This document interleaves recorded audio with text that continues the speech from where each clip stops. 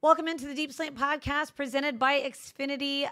Now we are going to give you a preview of this week's matchup against the Indianapolis Colts. We're going to go behind enemy sidelines where I catch up with an opposing beat writer. And this week it's Lara Overton. She's a team reporter for the Colts. She does TV, she does radio, she does podcasting. She does it all. And if you've listened to Behind Enemy Sidelines before, you know that I usually get Lara on, and it's usually not a short podcast because she goes in depth and talks about the Colts. So we talk about everything. We talk about Matt Ryan. We talk about Jonathan Taylor, how much Matt Ryan's presence will influence the number of carries that Jonathan Taylor gets. We talk about Shaquille Leonard, the athlete formerly known as Darius Leonard. I think a lot of people don't know that he changed his name. So we'll get into that and maybe a surprise here or there about him and his playing status for this week. But we'll get into all that and more with the Colts and the division rival that, the Texans are going to be matching up against. Everyone's talked about it. Lovie Smith, Nick Caserio, the players have talked about it. They remember the scores from last year's games, 31-0, 31-3. Just complete domination by the Colts. And what a great way to kick off the 2022 season, to just sort of get back into it and right some of those wrongs. And hopefully they can do that. They're very excited and they're up for the challenge. And they got a lot of new rookies that are going to make their debut on Sunday.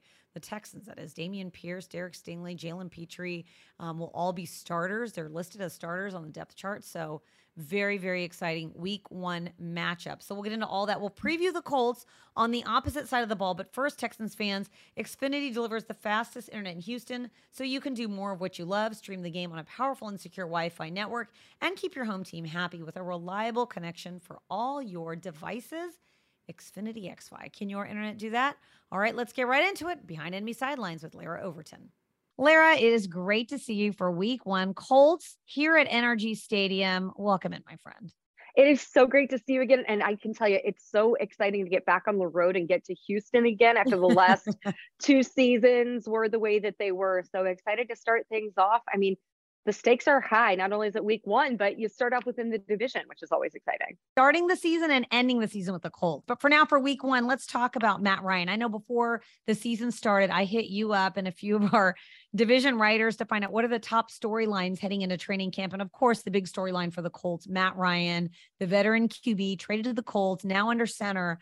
So how has this offense changed, or how has it looked with Matt Ryan under center? It has changed. I wouldn't say immensely, but I do think it has been impactful, the difference that he's made. He already came in, and we heard it the first week of the offseason program when he came in, that Coach Reich was like, oh yeah, we've already changed a good percentage of the playbook just based on some of the preferences that Matt has had from things he's done in the past. But also Matt's very open to suggestions on what has worked for you guys before. And especially, hey, what works when you have a running back like Jonathan Taylor that you can run this offense through as well, where it's not a situation that the entire offense is on Matt Ryan's shoulders. He has Jonathan Taylor. You have this unique weapon in Nyheim Hines. You have a very young group of wide receivers behind Michael Pittman Jr., who had a 1,000-yard receiving season last year. Then you have an interesting group of tight ends to work with as well. With the retirement of Jack Doyle, you're seeing Mo Alley Cox and Kylan Granson and the rookie Jelani Woods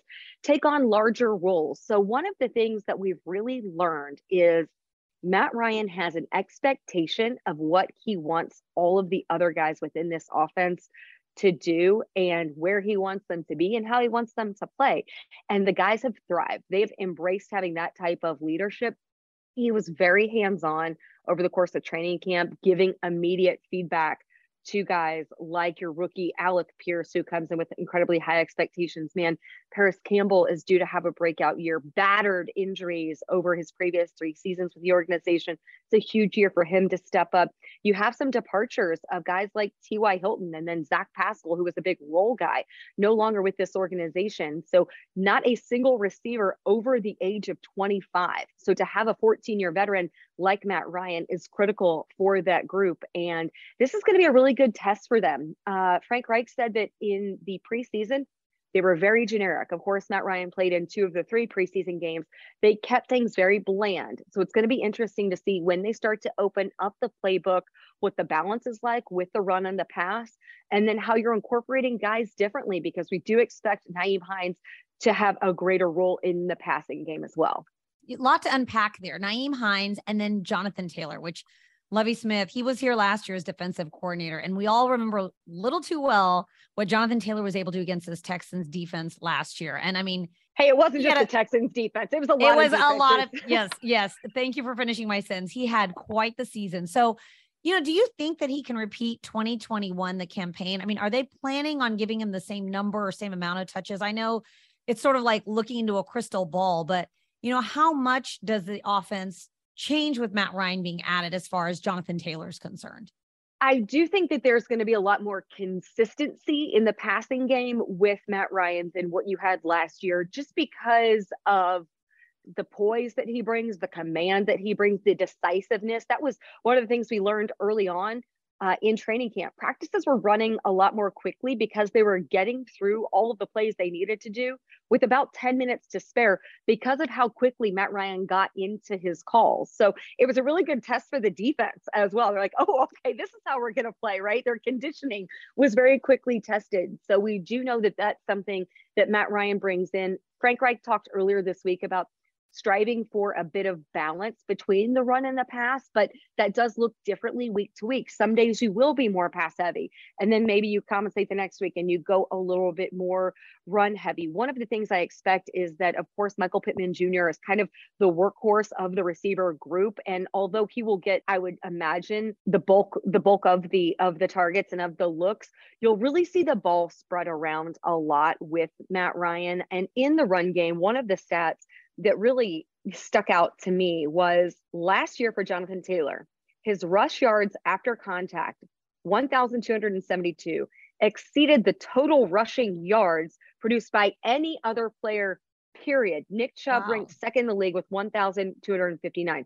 That is rushing yards after contact. That is a huge number. And one of the things we know with running backs is you overload them, and at some point in their careers, they're going to start to wear down. Now, that doesn't seem like that's indicative of what Jonathan Taylor is going to do, because not only of the workload he's had so far in those 2 seasons with the Colts, but even going back to his college days and, the workhorse that he was, the workload that he carried at Wisconsin. So I do expect that you're going to continue to be a run first football team and allow yourself to establish the run behind the offensive line that you have with Quentin Nelson, Ryan Kelly, Braden Smith, and then, some new guys up front as well. I think that it'll be very run dominant, but I do think that you'll see a little bit more balance because I expect Nyheim Hines' role to be much greater in 2022 than in 2021. And an indication of the type of teammate that Jonathan Taylor is, he's all for it. He is not a selfish guy who is like, thinking of the touches first, his touches first. He's all about distributing the ball, having a balanced offense, and winning football games and doing whatever he has to do to put his team in position to do that. All right, let's talk about the Colts defense. Matt Eberflus is gone. He's now the head coach of the Chicago Bears. So they lose their defensive coordinator, but they add some pretty big names this offseason. Yannick Ngakoue, who we saw a lot of when he was with the Jaguars, Stephon Gilmore. What's been different about this Colts defense heading into 2022? Well, not just the guys that you've added from a personnel standpoint on the roster, but also Gus Bradley brings in an entirely new scheme that you have. And, there are things that we've seen that have been characteristic of the past and the type of defenses he ran, like with Seattle, with Jacksonville, with the Chargers, with the Raiders, different organizations. But he also has taken the great foundation that Matt Eberflus established with this group and then just brought some of his nuances to it. You knew that this Colts defense was going to be very fast, very physical. They love to take the ball away, right? That's one thing. And then Gus has really taken the strong foundation that was here that you have with Shaquille Leonard, DeForest Buckner, Kenny Moore the second. I mean, it was a defense at last year that had Pro Bowl players at every level, D-line, linebacker, and in your secondary. Now you add to it, you compound to that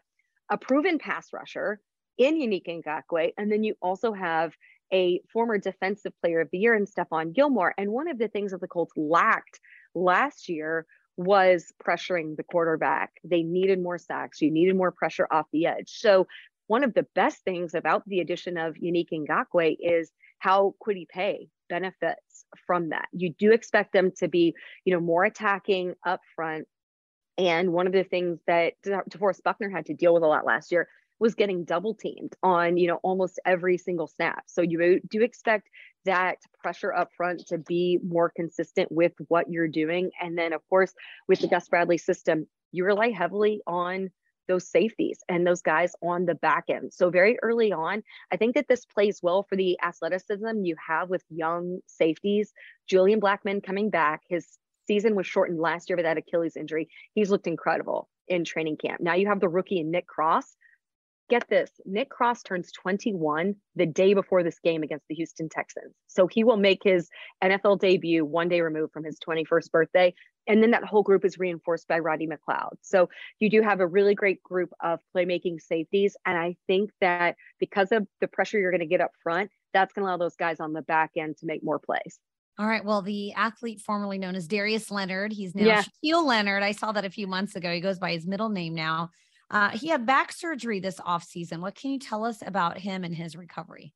One of the things we learned from Shaq Leonard, and just to clarify, Shaquille is his middle name. So his family, so the backstory on that, family, friends had always called him Shaq or Shaquille when he was growing up. He joked that the only time he was called Darius was when he was in school or when he was in trouble.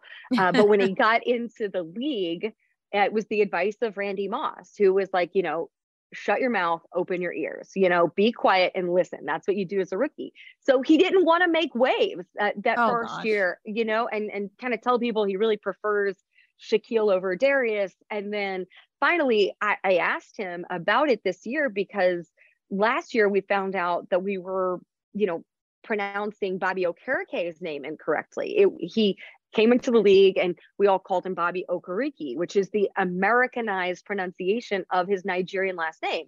So in my attempt to just be sure we were being accurate in how we were referring to everyone and getting pronunciations and everything correct, I asked Shaq, Maniac, D. Leonard, however you want to refer to him, about that. And he said he does prefer Shaquille. So we overhauled, the rosters and the media guide and everything is up to date with Shaquille Leonard. But yes, he had that back surgery. And it's really interesting. We knew that he battled the ankle.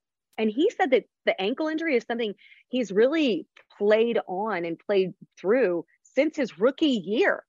There was a point in his rookie year when he rolled his ankle pretty severely. And you know how attacking of a linebacker he is. When you have any limitations with the way he moves and the way he goes after the football, that's going to severely impact your game. So in treating the ankle injury, they realized that this wasn't just an isolated ankle injury. It was actually stemming from some disc issues that were in his back. So they had to have a procedure. He had to have a procedure where they alleviated the pressure from the back that was radiating all the way down to the ankle. So this is a compound issue. So it's not so much just making sure the ankle is ready and the strength is there, but also where is the back in all of that? And has all of that healing taken place? And in my conversation today with Frank Reich, he says it's going to be a while before he's 100%. Obviously, no one wants to be out there more than he does, and he has such high expectation for himself. But one of the things we know about Shaq Leonard is that he plays at full speed and nothing less. And he and I had a conversation last week in that he said there were parts of last season where he was playing well below 100%, and he feels like he really hurt his football team because he wasn't able to make the plays that he was used to making and that they counted on him to make. So he knows that having him at full capacity, full strength for 14 games or 15 games or whatever it is, and making sure that he's ready the latter part of the season to put the team in position to make a playoff push, to get into the postseason. If that's a sacrifice that needs to be made, you miss a game or two up front, that's going to be worth it. They've not ruled him out for this game. There's certainly a scenario where he could play against the Texans. It's all going to depend on how he responds to 3 straight days of work, Wednesday, Thursday, and Friday. Interesting to note. All right. Before I let you go, Lara, a few of us around here have been obsessed with the Andrew Luck podcast that was on The Athletic, and we binge listened to it this off season. I don't know if you've listened to it, but what's been the reaction about Andrew Luck just in going through his injury history and everything that he'd been playing with the last few years of his career, especially? I was on a couple of trips this summer. So that was what I listened to on my flights. I Okay, so binged you the did hear entire it. podcast. I Yeah. have heard it. And I actually knew it was in the works for a while because Zach Kiefer, the brilliant journalist for The Athletic, he was previously with the Indy Star. He's a fellow IU alum. So I've known Zach for many years. So I knew what he was working on. So I was very intrigued. And he would send me out little previews and little snippets along the way of what he was working on. But it's really nothing. It was all interesting to all of us. We all lived it. So I feel like that there was most of it, that we knew or were aware of up front. I think more than anything, it was mostly the perspective of everyone else in hearing from guys like David Shaw and hearing from Jacoby Brissett Mm-hmm. and the different people who were interviewed along the way. I loved, Daniel Jeremiah's perspective coming from a scout. I think to me, that was really the interesting just thoughts on it all was different people from outside the organization because I had been with the team just over a month when Andrew abruptly retired, but I'd covered the team for the previous 5 years. So I was pretty aware, I documented almost every step of the way since early on in his career, what he'd been through. But, it's almost, I think for a lot of Colts fans, it was like reopening the wounds, and hearing all of this. Here we're going into a fifth straight year with a different starting quarterback. So I think though the biggest takeaway for me in it all was there was a piece that you found at the end of this where you Yeah, do feel like absolutely. it seems that he's moved on and is happy and is formulating this next chapter of his career. I mean, we just learned from David Shaw that Andrew's going back to Stanford and going to grad school and has his family out there. He and his wife Nicole were both Stanford, are both Stanford alums, both were Stanford student athletes. So they're going back out there. And I really think that there was some reassurance in it all that you're really rooting for Andrew in whatever this next chapter holds, whatever he's doing. And I also think too, like I knew a lot about his Stanford career, but there were a lot of things that I didn't realize about it Yeah. along the way. It certainly filled in the gaps. And it's funny when you say everyone has a piece. I feel like Texans fans have a piece that he definitely closed the door on returning to football because I felt like every year when the Colts were looking for a new quarterback, there'd be rumblings of Andrew Luck coming out of retirement. And I feel like after that last episode, I felt pretty confident he was happy where he was in life and good for him. And this Sunday, the Colts will be doing it again with Matt Ryan. So looking forward to the matchup, Lara. Always a pleasure to catch up with you. Let's do it again soon. Yeah, can't wait to see you in Houston. Just a couple of things to note. Shaquille Leonard was a full go in practice on Wednesday. So when I asked Lara that question, I really thought she was going to say that he's not going to be playing because, he's had back surgery. He just came off the PUP in camp and was put on the active roster. I thought it would take him some time to ramp back up, but it seems like a very real possibility that the Texans could face him. And man, he's a beast in the middle there when he is on the field. And also the Andrew Luck podcast. If you haven't listened to it, I know that Texans fans have their own bad memories of Andrew Luck, but it really fills in, like she said, a lot of gaps of what was going on in that situation. And there's a lot of former Colts that are now on the Texans team and former Texans that were on the Colts team that they mentioned throughout the podcast. Pep Hamilton, Andre Johnson, Philip Dorsett, they all get mentioned in the podcast there. So it's a really good listen. It's about 6 episodes, so I recommend it. I know that this podcast is really the podcast that you should be listening to, but guess what? You're going to get other recommendations on this podcast, which I think is the best podcast of all. Because when I listen to podcasts, I like people to give me ideas for other things to try, to buy, to listen to watch, because you never know. You never know where the next good idea may come from. I'm not taking credit for the Andrew Luck podcast, but I'm just saying it's a good one to listen to, even if you're not a Colts fan, even if you're not an Andrew Luck fan. If you're a football fan, it really takes you behind the scenes. Lots of interviews, very well done. That's all I'm going to say about that. I will say, though, Sunday's kickoff, Liberty Whiteout. If you're coming to the game, wear your white. If you're not, it's noon, CBS, Sports Radio 610, also the pregame show. Texans Unlimited, Drew Doherty and I will take you to the field. We'll show you a live look at players warming up. We'll get to the top storylines of the week. We'll answer fan questions, and we'll talk about the injury report, actives, inactives. Those are all back now that it's week 1. So we'll get you caught up for the game day be sure to download the Houston Texans mobile app and get all those alerts. All right, that's going to do it for the Texans Week 1 podcast for Behind Enemy Sidelines on the Deep Slant podcast presented by Xfinity. Thank you so much for listening. And as always, go Texans.